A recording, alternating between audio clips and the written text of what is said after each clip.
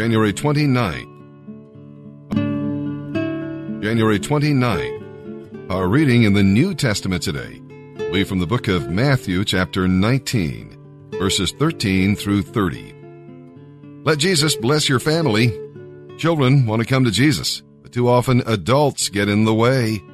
The best parents make it easy for their children to come to Christ and to love Him and receive His blessing. Let Jesus have your all. The wealthy young man had much in his favor, but he thought too highly of himself and was not really honest before God. Money stood between him and salvation, and he would not repent and renounce his false god. You never lose when you give everything to Jesus, you know that? You never lose. He blesses you in this life and in the life to come. And now, let's begin our reading today here in the New Testament. January 29th. Matthew chapter 19, verses 13 through 30. Some children were brought to Jesus so He could lay His hands on them and pray for them. The disciples told them not to bother Him, but Jesus said, "Let the children come to me. Don't stop them. For the kingdom of heaven belongs to such as these." And He put His hands on their heads and blessed them before He left. Someone came to Jesus with this question, "Teacher, what good things must I do to have eternal life?" "Why ask me about what is good?" Jesus replied. "Only God is good. But to answer your question, you can receive eternal life if you keep the commandments." "Which ones?" the man asked. And Jesus replied, "Do not murder, do not commit adultery, do not steal, do not testify falsely, honor your father and mother, love your neighbor as yourself." "I've obeyed all these commandments," the young man replied. "What else must I do?" Jesus told him, "If you want to be perfect, go and sell all you have, and give the money to the poor, and you will have treasure in heaven. Then come, follow me." But when the young man heard this, he went sadly away because he had many possessions. Then Jesus said to His disciples, "I tell you the truth, it is very hard for a rich person to get into the kingdom of heaven. I say it again, it is easier for a camel to go through the eye of a needle than for a rich person to enter the kingdom of God." The disciples were astounded. "Then who in the world can be saved?" they asked. Jesus looked at them intently and said, "Humanly speaking, it is impossible, but with God, everything is possible."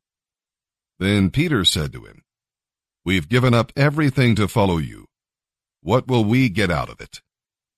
And Jesus replied, "I assure you that when I, the Son of Man, sit upon my glorious throne in the kingdom, you who have been my followers will also sit on 12 thrones, judging the 12 tribes of Israel.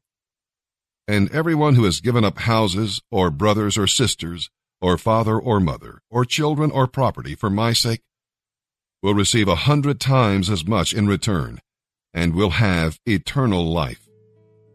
But many who seem to be important now will be the least important then, and those who are considered least here will be the greatest then."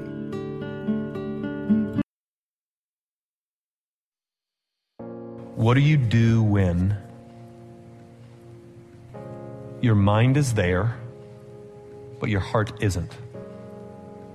Like, what do you do when you know what sin is, you know what's right, you know what's wrong, you know what you need to be doing versus what you don't need to be doing, and your mind knows, but your heart isn't there yet? So you don't feel remorse over your sin, even though you know something is sin. Are you with me on this? What do you do when there's a gap between your head and your heart? Throughout the scriptures, there's this phrase, wait on the Lord. Waiting on the Lord isn't pleasant at all. In fact, in one of the most gut-wrenching Psalms in the Bible, Psalm 42, David is literally in a fight with himself. He screams, "Why are you so downcast, my soul? Put your hope in God. So as mine knows, don't make a God of that. Put your hope in God. Put your trust in God. Bow down before God. Serve God. Walk with God. Why are you downcast, oh my soul? Why aren't you buying into this? So how do you wait on the Lord if this is you?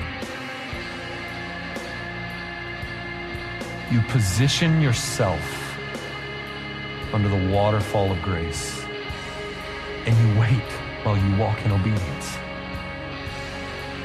So one step at a time, one day at a time, asking for God to break your heart, asking for God to restore the joy of your salvation to you, asking God to make Him your treasure, asking God, being honest about where you are, whether that be the desert or the low part or struggle, and you wait. Why? Because they who wait on the Lord, He will renew their strength.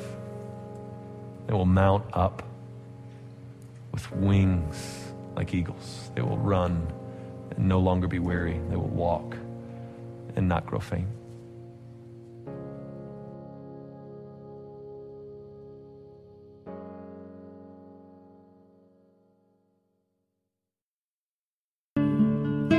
Psalm 24, verses 1 through 10. Psalm 22 points to our Lord's grace in dying for us, and Psalm 23 explains His goodness in caring for us. This psalm, Psalm 24, reveals His glory in coming for us. There is glory in God's creation. These verses remind you of Psalms 8 and 19. The world today is in travail because of sin, but the Creator will one day set His creation free. There is glory in salvation. Psalm 15 is a parallel, and both passages emphasize the fact that nobody but the Lord Jesus Christ can meet God's qualifications to live in His holy place. We're all like Jacob, but He is the God of Jacob and will forgive us and let us live with Him forever. Your shepherd is the King of glory. Psalm 24, verses 1 through 10, a psalm of David. The earth is the Lord's, and everything in it. The world and all its people belong to Him. For He laid the earth's foundation on the seas, and built it on the ocean depths. Who may climb the mountain of the Lord? Who may stand in His holy place? Only those whose hands and hearts are pure, and who do not worship idols, and never tell lies. They will receive the Lord's blessing, and have right standing with God their Savior. They alone may enter God's presence, and worship the God of Israel. Open up, ancient gates, open up, ancient doors, and let the King of glory enter. Who is the King of glory? The Lord, strong and mighty, the Lord, invincible in battle. Open up, ancient gates, open up, ancient doors, and let the King of glory enter. Who is the King of glory? The Lord Almighty. He is the King of glory.